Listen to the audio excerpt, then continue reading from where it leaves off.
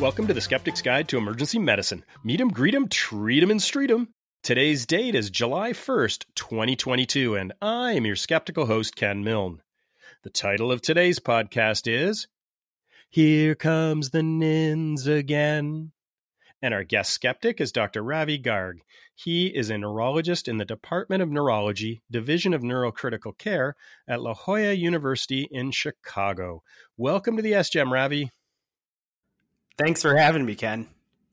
Well, I am really excited that you are on the program because one of the criticisms, and I think it's a reasonable criticism to some degree, is that emergency physicians who have done post-publication review of the stroke literature, like my friends, Dr. Justin Morgenstern, Dr. Ryan Radecki, Dr. Anand Swaminathan, and Dr. Salim Razai, is we're not neurologists, and specifically, we're not stroke neurologists. So that is true. We are not. But we are part of the team that does diagnose and treat acute stroke patients. So, Ravi, do you think that some non-stroke neurologists are capable of reading and critically appraising the stroke literature? Well, I think the first thing I would say is I'm not sure I fully agree that that's a reasonable criticism. This is really about methodology. And I think no matter what your background or content expertise is, methodology is quite something different than that. And in fact, you'll find that some of the best critical appraisals come from, quote, outsiders. I don't think you and I are outsiders, but if you really, really wanted to figure this out, I think it would really take truly an outsider. I would just comment that also this idea that neurologists aren't skeptical of thrombolytics for stroke is seemingly not true. I think Roger Shinton and Peter Appelrose would be notable examples of that, where they've written really nice skeptical articles and methodology-based articles about the thrombolytics for stroke literature in general. Well, the SGEM tries to include a wide variety of clinicians in this knowledge translation project. Great emergency care takes a team from the pre-hospital setting into the emergency department, the inpatient setting, and the outpatient setting, everyone working together on team patient. That's why we've had paramedics, nurses, physiotherapists, pharmacists, and a wide spectrum of physician specialists on the SGEM. However, not until now have we had a neurologist on the SGEM who has a specialized interest in stroke neurology and published on thrombolysis to be a guest skeptic. Up until now, we've had a neurology resident as a guest skeptic on the show. So very happy to have you on the SGEM, Ravi. Again, yeah, thanks for having me as well, Ken. Well, you sent me a paper that we're going to be discussing today after seeing some of the Twitter threads that mention the NINDS trial. Yeah, I actually had just finished two papers that included the NINDS study. And I opened up Twitter and it was all about NINDS. And I said, what a coincidence. So I saw some of your responses and I thought you might be interested in some of the results that at least we came up with regarding the NINDS study. Well, before we get into the nerdy weeds of this, can you give a shout out to your co-author on this publication? Yeah, I'm pretty doubtful that Stefan's going to be listening to this, but thanks to him. And if you're really interested in this topic, his paper with Vance Berger on third order selection bias, I think is a definite must read. Wait a minute. You don't think Stefan is a listener of the SGEM? Why? I'll ask him. I'm pretty doubtful from my email correspondences with him that he's somebody who's going to listen to this podcast. All right. Well, the NINDS trial was published way back in 1995, 27 years ago. And we did a structured critical appraisal of that classic paper with Dr. Anand Swaminathan on SGEM number 70. Where were you, Ravi, in your career when the NINDS trial was published? I was a resident at the time of publication. Well, I was 8 years old, and that fully explains why I'm kind of late to this party. As I was not even sure if I was going to make it to high school, I think, at that point. Oh, you're making me feel old. So did you at least have the Playmobil doctor set? I had a lot of doctor games. You know, my dad's a neurologist, so I had a lot of those games growing up. But, you know, I had no idea about NINDS for sure. Oh, so you're a legacy. You're second generation neurologist. Yeah, my dad was a neurologist out in the community, and later on in my career, he's the one who got me kind of interested in this topic. I would say a lot of community neurologists, especially, have a lot of skepticism in rural areas, especially. Wow, if I had known that, I would have seen if your dad could have been on the show and given us that really historic, long look at this issue of stroke, because the world really pivoted, after NINDS was published. Before that, there wasn't really a lot that could be done outside of really good stroke rehabilitation. And I don't want to minimize that, but boy, things did change after NINDS. It would have been interesting to have invited him on the show. I'll let him know. I don't know what he's going to say, but I'm happy to let him know. Well, maybe he could listen and give us some feedback. Yeah, definitely. All right. So do you have any general thoughts about that 1995 NINDS trial? Well, I think the most important aspect of the trial was regarding randomization.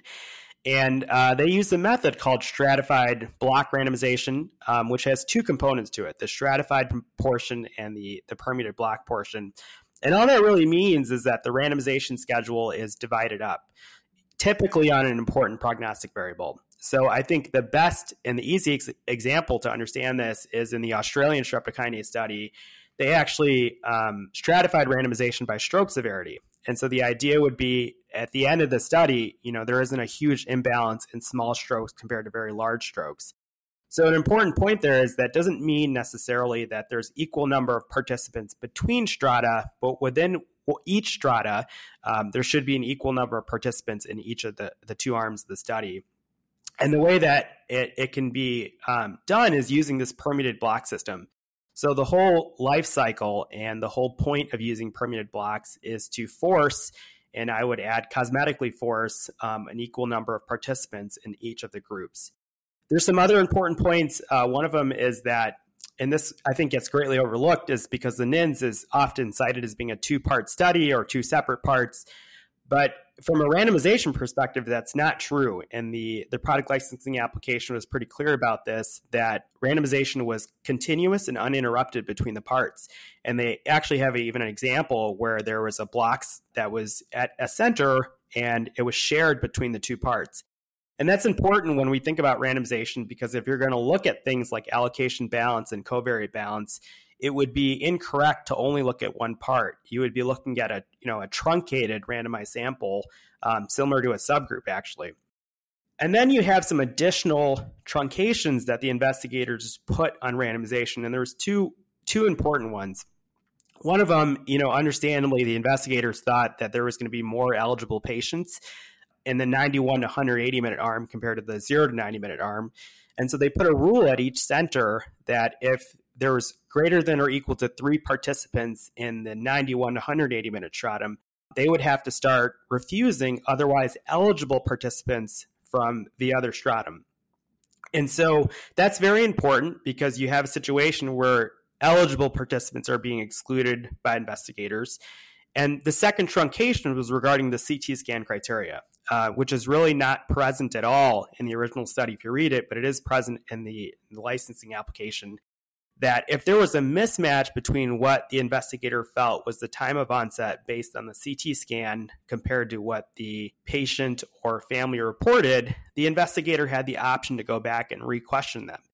And that sounds actually very practical, right? So if you think of a situation where somebody says, hey, I was last normal 15 minutes ago, and there's a large hypodensity on the CT scan that's very dark, you can say that's probably inaccurate, but that creates a situation where there's a subjective exclusion criteria.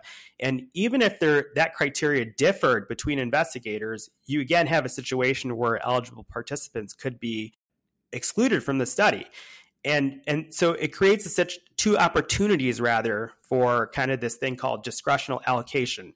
And that would be a worry from a randomization standpoint. And at the end of this, you have a situation where 16,009 participants were screened and only 3.9% were enrolled. We typically only think of that being a problem with external validity, but as I previously mentioned, these truncations on randomization that could exclude otherwise eligible participants could also be a problem with randomization as well. Well, one of the concerns about the NINDS trial were baseline differences of the NIHSS score. This resulted in multiple reanalyses attempting to control for these factors. NINDS actually commissioned an independent committee to investigate if any of these imbalances invalidated the entire trial. This committee's findings supported the use of TPA in less than 3 hours last seen well. Do you have any thoughts on that? Yeah, I think the most important thing is the premise of the reanalysis. So the premise of these reanalysis is you have a situation where randomization leads to chance imbalances. And in order to adjust for this residual confounding, there's the use of inferential statistics. So that's the premise, and I think that's the most important thing about these reanalyses. I have some, other methodological concerns with each of the individual reanalyses. For the Ingalls ones that you just mentioned, principally the use of an automated variable selection procedure. So if you think about wanting to adjust for residual confounding, an automated variable selection procedure means that they are only using statistical analyses to determine which variables go into the model and which ones are left out of the model. That's a real big problem, and I can give a really easy example to understand that. So say you conduct randomization and you pick a variable that you know is not associated with the outcome. But by chance, that variable is greatly different between the groups. Let's just use Red Sox, for example. You finish randomization, and there's 75% more participants with Red Sox in the TPA arm compared to the control arm. Using this automated variable selection procedure, that variable gets included into the model that adjusts for residual confounding.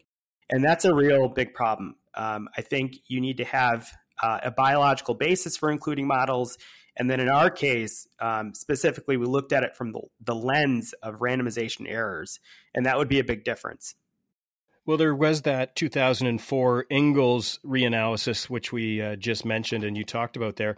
But there was another reanalysis done 1 year later that also confirmed the baseline imbalances of NINDS and said that they did not account for the better outcomes seen in the TPA-treated patients.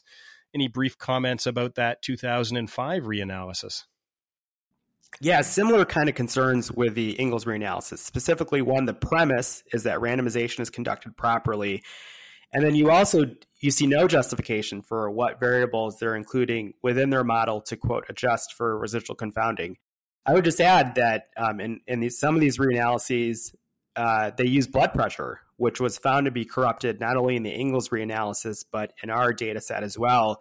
There's lots of missing values. There's repeating values, which is a big red flag when you're talking about randomized data, which should have a nice normal distribution. And there's another thing with this global statistic, which was a primary endpoint in the NINDS study, is that that's really a statistical composite endpoint based on what's called the generalizing estimating equation.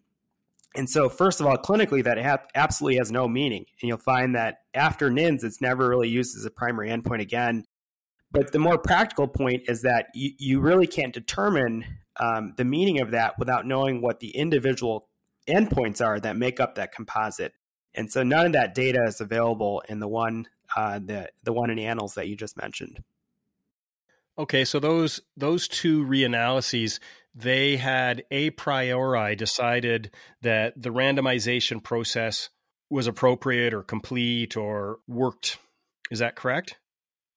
Yeah, by definition, that's the assumption that's made, because if you start believing or you have evidence that randomization has failed, and I feel quite strongly about this, and I think many biostatisticians would have my back on this, is that you can't simply reanalyze the data and say that we've overcome randomization errors. That would be the same thing as adjusting for residual confounding from observational data sets. We would have the same degree of confidence. I would add that if somebody figures out how to overcome this problem and obviate the need for randomization, I mean, this person should be winning the Nobel Prize, because you've suddenly determined a method for us to use that no longer requires to do this randomization procedure. Well, after those two reanalyses were published, along came Hoffman and Schreiger, and they really stirred things up a bit with their graphic reanalysis of the NINDS trial using the NIHSS score. They published their findings in Annals of Emergency Medicine, 2009. The results questioned the effect of TPA for acute ischemic stroke in patients treated within 3 hours. The graphs created in their publication also failed to support the time is brain hypothesis. There were some criticisms of this graphic reanalysis. What are your thoughts on this contrarian view? Well, I think the first important difference compared to at least the previous ones that we had mentioned is there's no inferential statistics here. So this is just exploratory data analysis based on box plots and scatter plots. The second point regarding the time is brain hypothesis, I would just emphasize that was also not found by the Ingalls reanalysis as well as by the original authors. So that's actually a misnomer that's something new that has not been previously described. The premise of the paper is really that you have a baseline difference in means in the NIH stroke scale score, and we want to know if that baseline difference in means is meaningfully different at the follow-up period, which is 90 days. And I think graphically, it's quite convincing that there's not. There's really no change in the change of the NIH stroke scale score. And so if you think about that, it creates this problem where you're going to say, well, if there's no change in the NIH stroke scale scores, which is a measure of neurological function, how is it that we're explaining such a large change in the disability endpoints?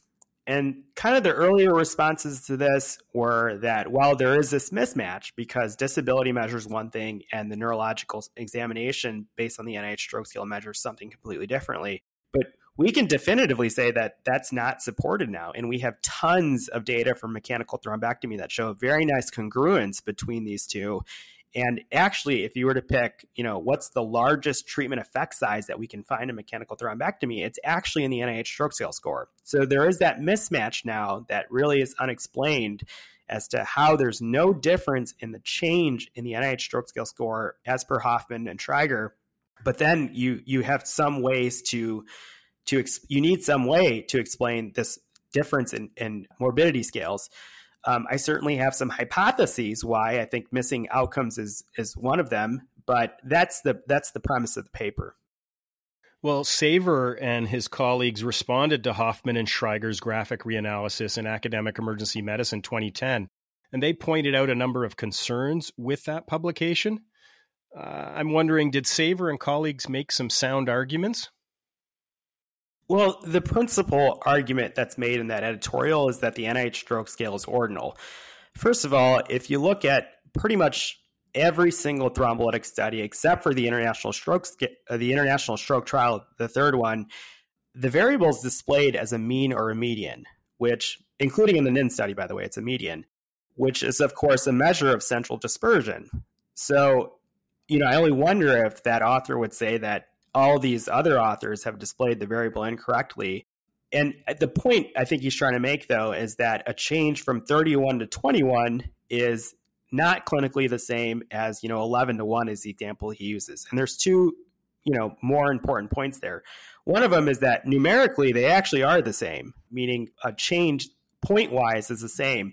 And you could say, for example, that all variables are ordinal using that argument. So say you compared, temperature to sepsis outcomes. Are we now going to say that because there's huge differences at the top and the bottom end of the scale, that temperature, for example, is an ordinal variable? I'm not so sure I agree with that. I think there's a more important point there, is that you shouldn't consider an arbitrary change the same without considering the baseline score. Right? That's the point. It's not the nature of the variable changes, but you can't just say that 4 points for everybody is the same.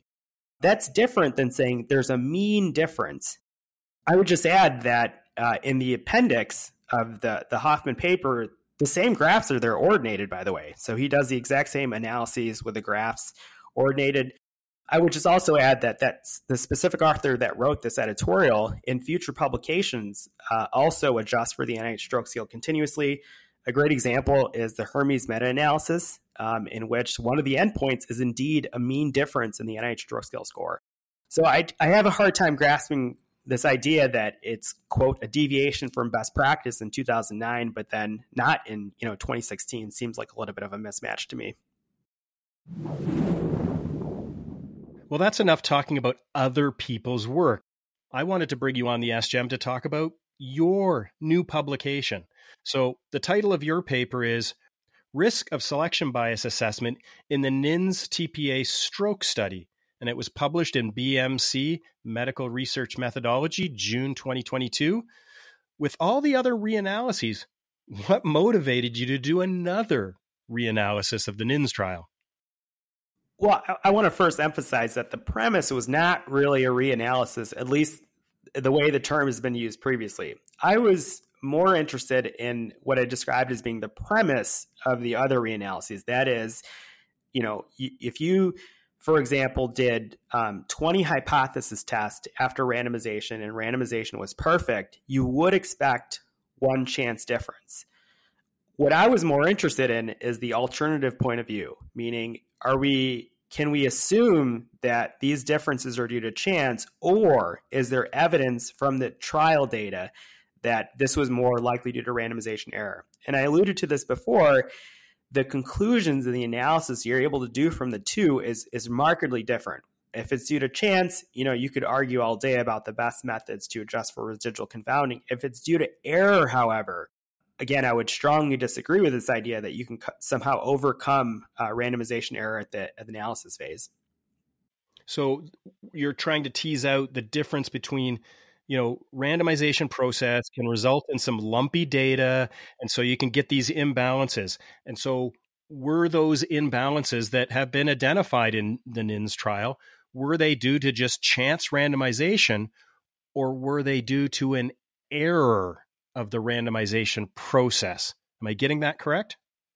That's correct. It's very important. Yeah, that's correct. Because again, those are so different, even though the end result is the same from an analytical standpoint. We want to know, is it due to chance, like a coin flip, or is it due to actual error in randomization?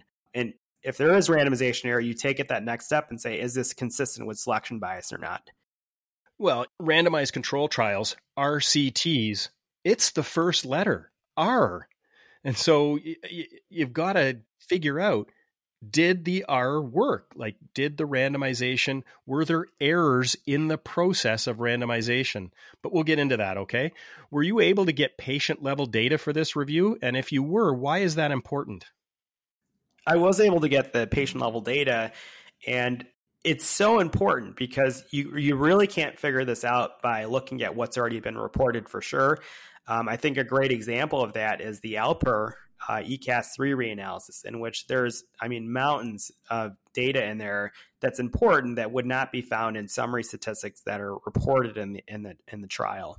Well, I'm glad you mentioned Brian Alper's work, because I thought that ECAS-3 reanalysis was one of the best papers I've seen that has conducted a reanalysis, not just on stroke, but just in general. I thought that was a really, really well done paper.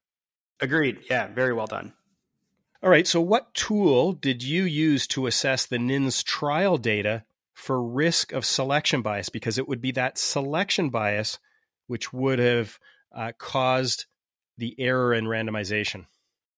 Well, we used the Cochrane tool, and I think it's a very good tool, the Risk of Bias 2 tool. But I would mention there are some potential issues with it that led us to want to do more with the trial data specifically. One of them is the inter-rater reliability of the Cochrane tool. So there is some evidence on this, and there was just a paper published in the Journal of Clinical Epidemiology about this, that, if I filled out the tool and you filled out the tool, and a stroke doctor who is super pro TPA filled out the tool, we might actually come up with different results. So one way we tried to overcome that was we directly quoted from the trial as well as the product licensing application and linked those quotes to the Cochrane guidance. I'm not saying that it overcomes it completely, but that's one way you can try to overcome that, is directly quoting the trial and information from the licensing application. The other one is, I think the larger weakness is it's reliant on the self-reporting of the trials. So if you think about this, it's almost kind of circular in that if you believe that there's a high risk of selection bias, but then the trial reports no information on the necessary information to fill out the tool, you run into a situation where it's going to be mostly unknown. And so I think that's really a concern, is that with trials that are being evaluated for selection bias, sometimes the trials, even though there's, the consort statement and grade recommendations, some trials specifically don't simply report enough to grade or judge the risk of selection bias. Well, you've mentioned the Cochrane risk of bias tool, the ROB. Can you walk us through that tool and address the errors arising from the randomization process? There's three major components to it. One of them is random sequence generation. And so the purpose of this portion of the tool is to primarily identify trials that use kind of pseudo-randomization techniques.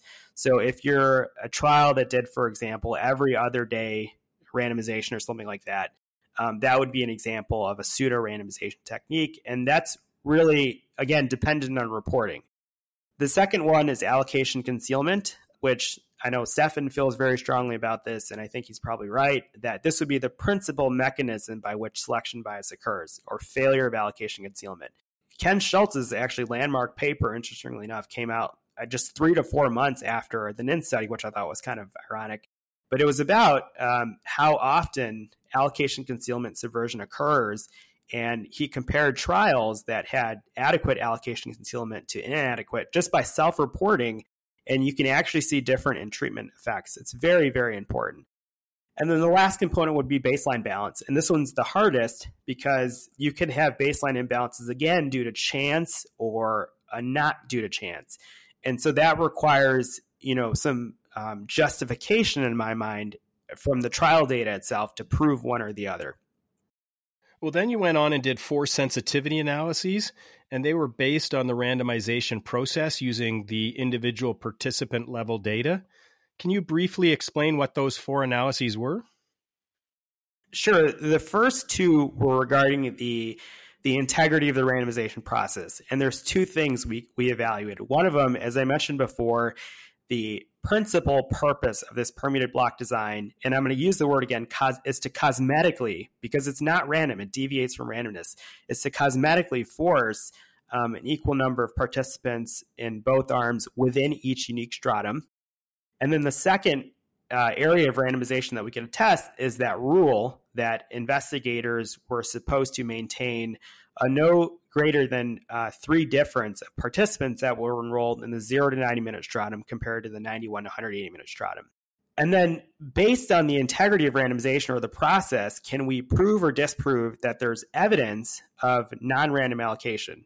And so we took advantage of that subjective CT scan rule to look for baseline imbalance within that rule, baseline imbalances in CT scans within the stratum.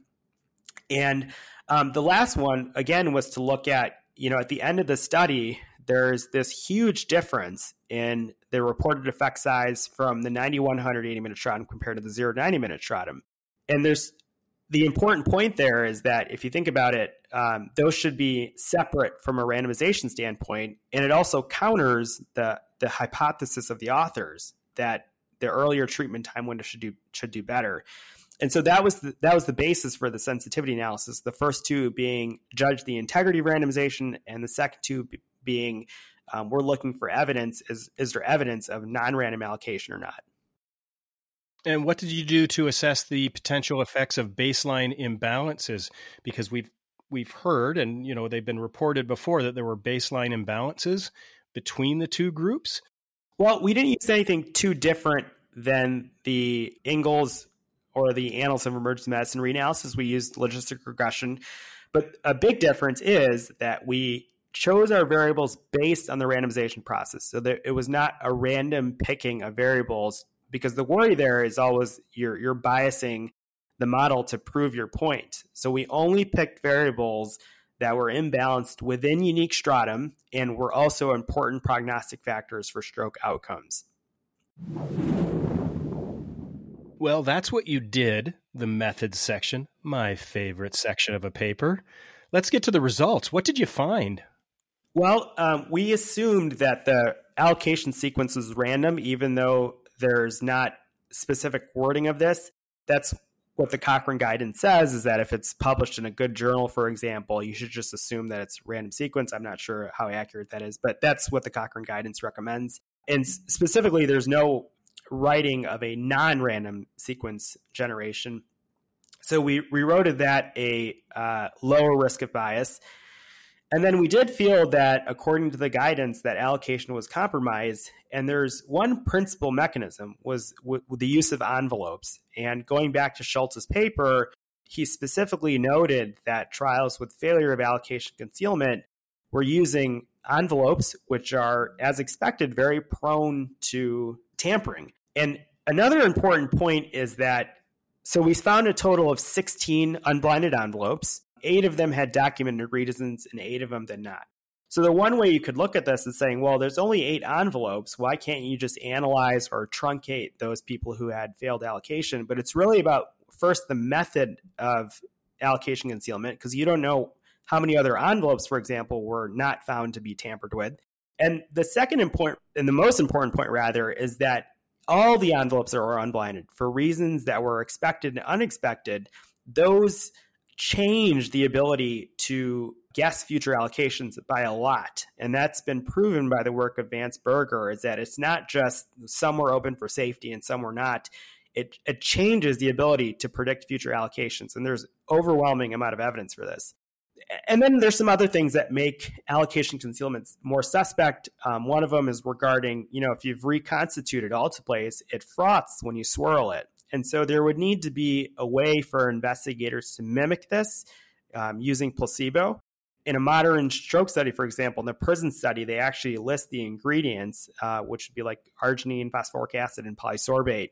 But in older studies, it's not known whether they knew that or not. And so that would be kind of another mechanism of concern where allocation concealment could fail. And then the last one was regarding the baseline differences between the groups. And same thing, we felt like this would be a higher risk of bias. Not only do you have a situation where, you have baseline imbalances, there's only favoritism towards alteplase. We weren't able to identify one baseline imbalance in which was in the opposite direction, which favors non-random occurrence. So you did these 4 sensitivity analyses. What did you discover with those 4 sensitivity analyses? Well, the first 2 that were meant to judge the integrity of randomization, we found that this permuted block system absolutely fails in 11 of 16 stratum. Again, the entire life cycle of this thing is to force an equal number of allocations, and you have it failing in 11 of 16 stratum. And in 3 of the centers out of 8, their pre-specified restriction on randomization also failed, such that there was greater than or equal to 3 participants difference in the 0 to 90-minute stratum compared to the 91 to 180-minute stratum. And then the other 2, I think, is the meat of the paper, the meat of the results, rather, is that there's just very, very compelling evidence of non-random allocation when you look at baseline imbalances from these previous randomization criterion. In the case of the CT scan results, we found problems in 3 unique stratum for 4 total baseline imbalances. And in the 91 to 180-minute stratum, again, 4 baseline imbalances, all prognostic variables for stroke outcomes, all favoring alteplase.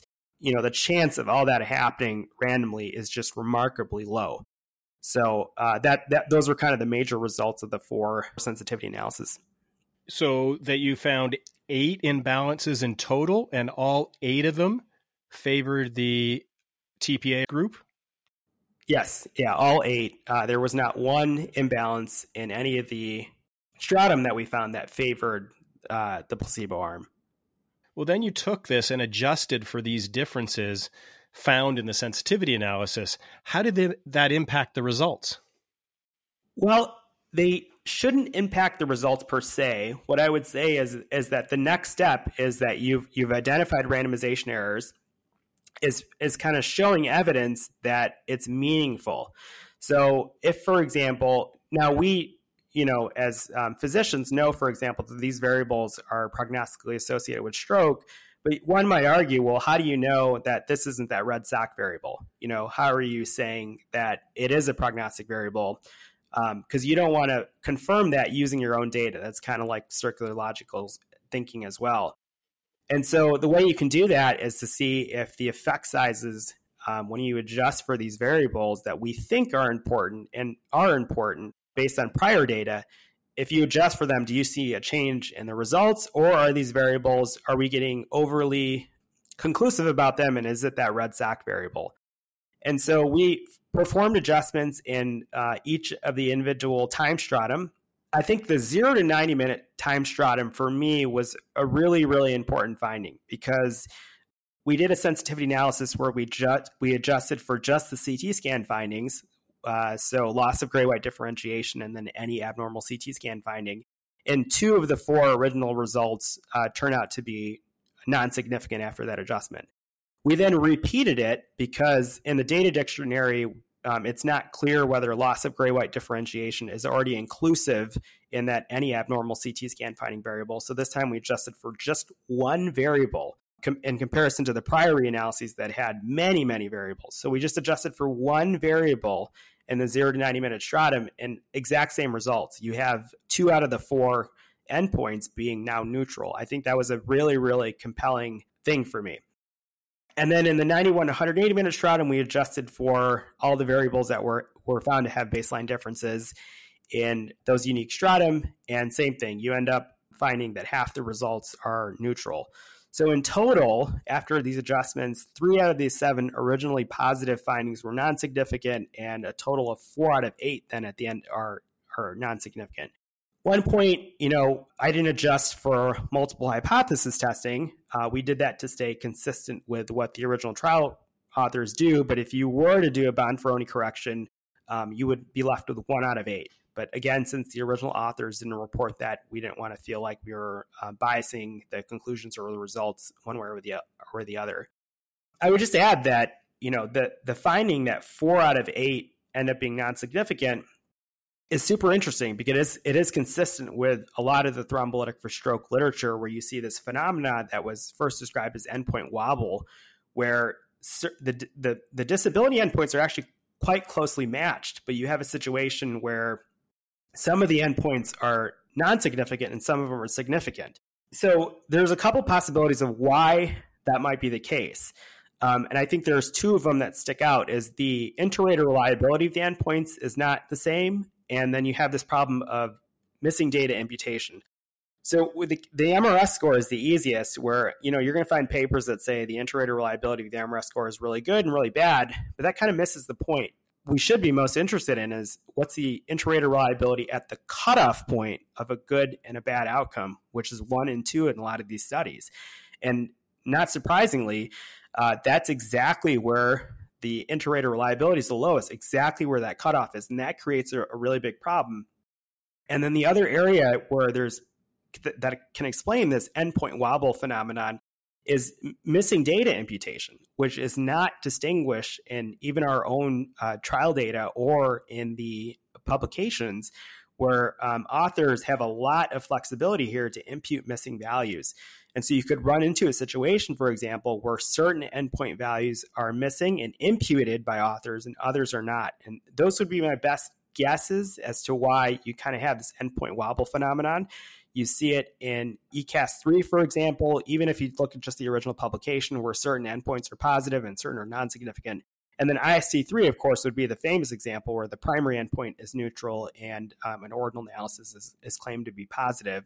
If anybody's interested in that specific endpoint wobble, I would refer to Pitch Mandova's work on the inter-rater agreement, how that changes with an ordinal analysis, which assumes that the error in the measurement is the same across the scale. And that, of course, is not true. Well, let's discuss your results. Why is unbiased randomization so important?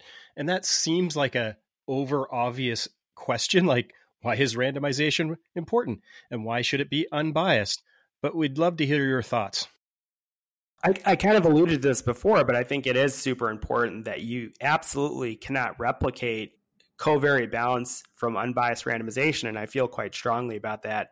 And if you think of other examples of clinical trials, the Predimed study is a great example where very minor errors in randomization were taken so seriously that the authors pulled the paper and then republished it. Those were tiny little errors compared to what we've just described in NINDS.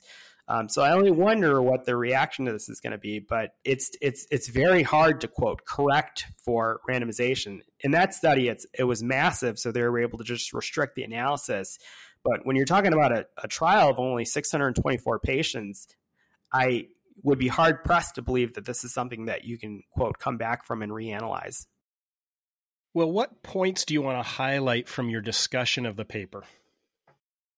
Well, I think the most important one and the most objective finding from the paper is that there's, again, very, very compelling evidence that the baseline imbalances were due to faulty randomization and not due to random chance. It's not just from identification of randomization errors, but it's based on imbalances on the trial's own criterion that could have been used advantageously by investigators. It's also interesting to me that this fits really nicely with Cochrane's original risk of bias assessment, which was high risk. I would just highlight a couple of other interesting things that we found. One of them was regarding the crossover ratio, which was a really astounding piece of information for me. So the crossover ratio was 21-1, such that 21 participants who should have received alteplase received placebo and only one in the opposite direction. So if you think about this, again, under this permeated block design system, there should be a 50-50 chance of a crossover if they're not allowed.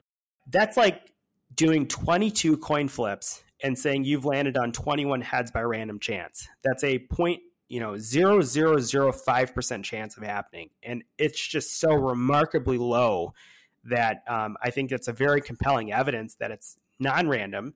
And by the way, it was that single data point was enough for Vansberger to include the NINDS study as an example study of selection bias in his book, Selection Bias and Covariate Balance. The other thing I thought was really interesting is that, you have this very unusual crossover ratio. In the original trial, the authors they performed an intention to treat analysis, and that was found to be not true by the FDA. They actually analyze these patients as treated, which I think deviates from best practice. I thought the comparison to Atlantis B was also very interesting because if you line up the study protocols side by side, it's essentially the same study with two important differences. One of them is that the time window, of course, is different in Atlantis B. And then also, Atlantis B didn't have that truncation and randomization regarding time, the time truncation. And so remember, you're going to hear that, and this is written also in editorials, that the reason Atlantis B is a negative or neutral study is because of the time window. That's the principal argument. But in fact, if you compare how the 91 to 180 minute arm did in NINDS compared to Atlantis B, there's a non-significant difference. It's about 3.5%. If you compare the placebo arms of Atlantis B compared to NINDS, it's a huge difference, significant 15% difference. So it's really not explained. How is it a trial going on at the same time? How does their placebo arm do 15% better? Even if you look at it as a ratio of the relative rate, I mean, it's not explained how that placebo response is so different. When I originally read this study, one of the things that stood out to me was the effect size difference in the 0 to 90 minute arm compared to 91 to 180 minute arm. Remember, the premise is that earlier treatment is better, and therefore there isn't one mention about this in the discussion that the 91 to 180 minute arm does much, much better than the 0 to 90 minute stratum. But it's because there are baseline differences between the groups, and that was, I thought, kind of striking that it's never really been fully, an alternative, for example, has never really been proposed as to why the 91 to 180 minute arm NINDS does so much better than the 0 to 90 minute arm. And then there's just one other, super interesting fact. I'm not claiming that this proves anything, but this is regarding the blood pressure data. And so when we looked at the blood pressure variable, I mean, it really raised some red flags. It doesn't look like a normal distributed variable. There's lots of missing values, and then there's lots of repeating values, which is a big red flag when you have that many repeating values. So the first thing we did was look back to see what other reanalysis authors had did. And in the Ingles reanalysis, there's actually a small paragraph in there, and they allude, and they say they also found the same thing, that the variable looked corrupted. They threw it out, and they allude to this thing about non-study physicians. So we went back to the TPA, the full committee report, and they further explained that there was nurses from the drug sponsor there responsible for data collection. And I just thought the whole thing was, again, it's just an interesting perhaps coincidence that the whole premise of the paper is that allocation concealment fails at centers randomizing patients. And oh, by the way, there are nurses from the drug sponsor present at these sites, responsible for data collection. I thought it was just a very interesting coincidence. Well, we don't want to go too far down the conspiracy rabbit hole here, Ravi. So I'm just going to pull back. Agreed. All right. Every paper has some limitations, every study. So what do you think the limitations were to your study? I think the big one is not having access to their randomization schedule, because you could, for example, find that the errors were due to overstratification, which means they picked 16 strata, for example, could have been too many for the sample size. But unfortunately, you can't really figure that out without randomization schedule. And then, this is one of David Torgerson's idea was, you should perform a true intention to treat analysis if you have the randomization schedule, because that would be a very, very compelling evidence that not only is there randomization subversion, but if it looks purposeful, you perhaps could take it that next step. But I would say that's the limitation, is we didn't have the randomization schedule. So what conclusions did you draw from your assessment of the NINDS trial? Well, I would say for me, there's very compelling evidence of selection bias. If you look at the burden that's been placed at accusing other trials of selection bias, it's far lower.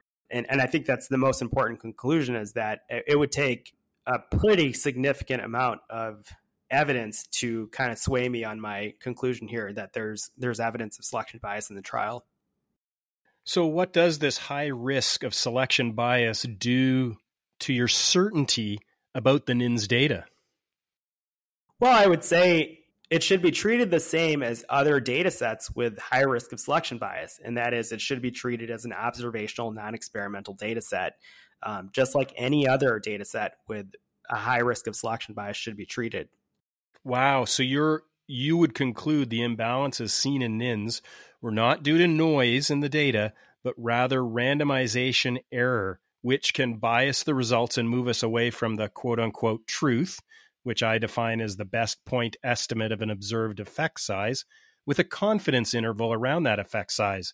So the results are fuzzier and less certain. Absolutely. And I think, again, a real important point is that you can't simply just say we're going to reanalyze the data again and say that the results stand as the way they are, because the actual data is subject to that bias already. So it can't be overcome with analysis. I think there's an overwhelming number of historical examples that would support this. So this error impacts the magnitude of the effect size. So it's likely not a 13% absolute benefit as reported in NINDS. And then this error in randomization would be passed along into any systematic review and meta-analysis done on this topic, even if it included that individual patient data set. You can't control for this type of error in randomization. A meta-analysis is an observational study designed by nature, and that's very important, even in individual patient data meta-analysis. And as with all observational data analysis, it includes the individual biases in the individual studies. And this is a really, really important and overlooked point, is depending on the relative weight or the sample sizes, the biases can be augmented greatly in the pooled effect. This is not some vague kind of conceptual thing. You can actually quantify this. I think the best method to do that was popularized by the York Clinical Trials Group, Amy Hicks and David Torgerson and the rest of them.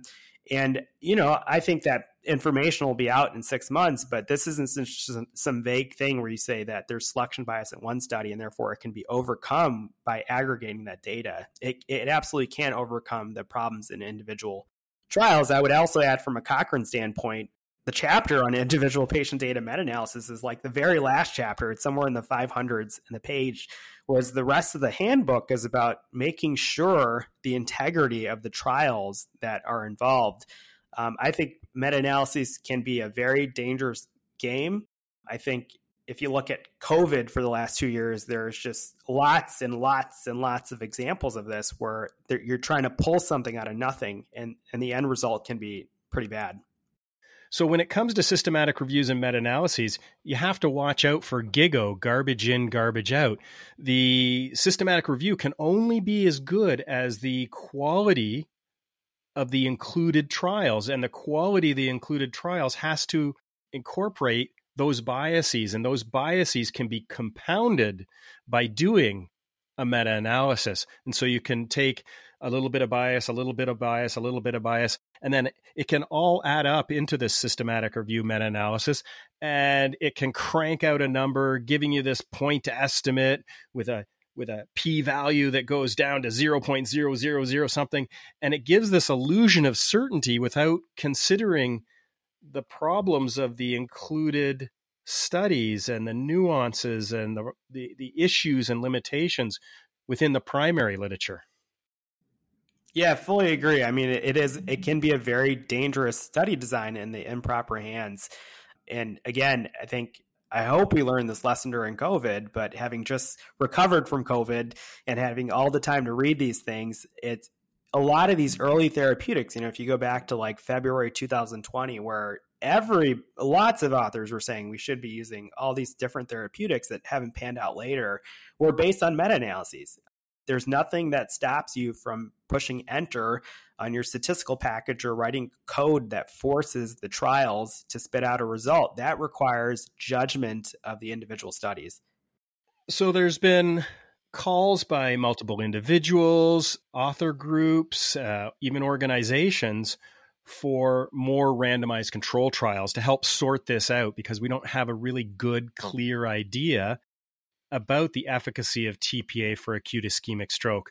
Yet those convinced of its efficacy will say that it would be unethical to perform such a randomized control trial due to a lack of equipoise. How do you respond to that argument?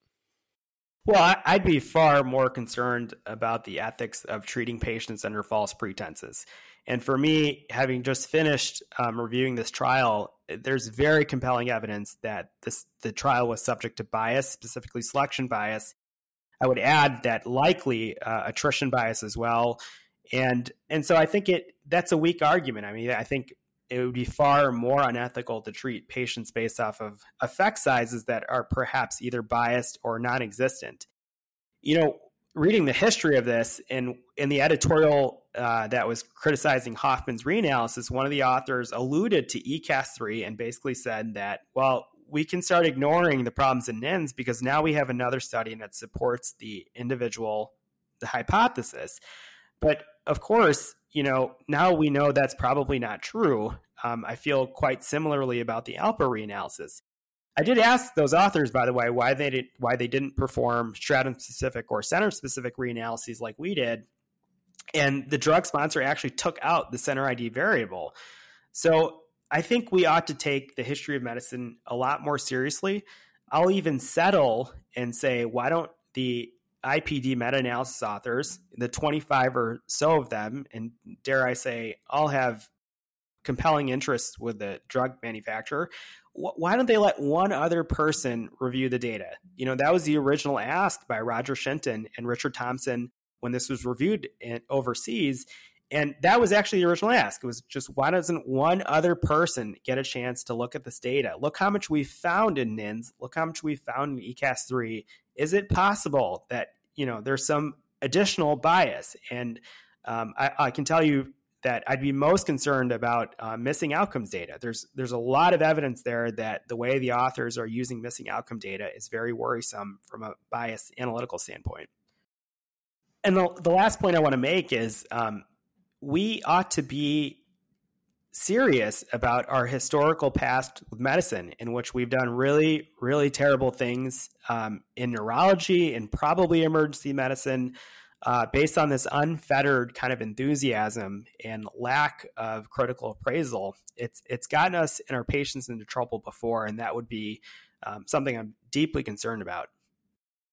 Yeah, these original trials get put into systematic reviews, and then they get put into clinical practice guidelines. And I don't think people really understand the term guideline. They're there to guide our care. They're not there to dictate our care and replace our clinical judgment.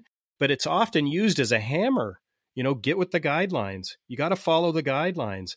And if you go back to the primary literature and you go, well, the primary literature isn't as strong as maybe the guidelines suggest.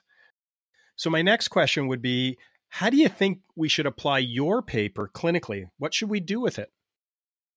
Well, I'll speak from the perspective of somebody in the U.S. that, clinical practice is influenced by lots of different external factors. You mentioned quality metric, for examples. There's regulatory burdens, there's medical legal concerns, there's financial concerns. And then lastly, there's the evidence. And so even if you give a glowing consent that's recommended by, national practice guidelines, the American Heart Association, I don't think there's anything that prevents individual physicians from giving it informed consent with additional information based on your expertise and in your interpretation of the literature. I think there's absolutely nothing wrong with that. And so that's how I would apply my, paper or results clinically. So what's the bottom line then here?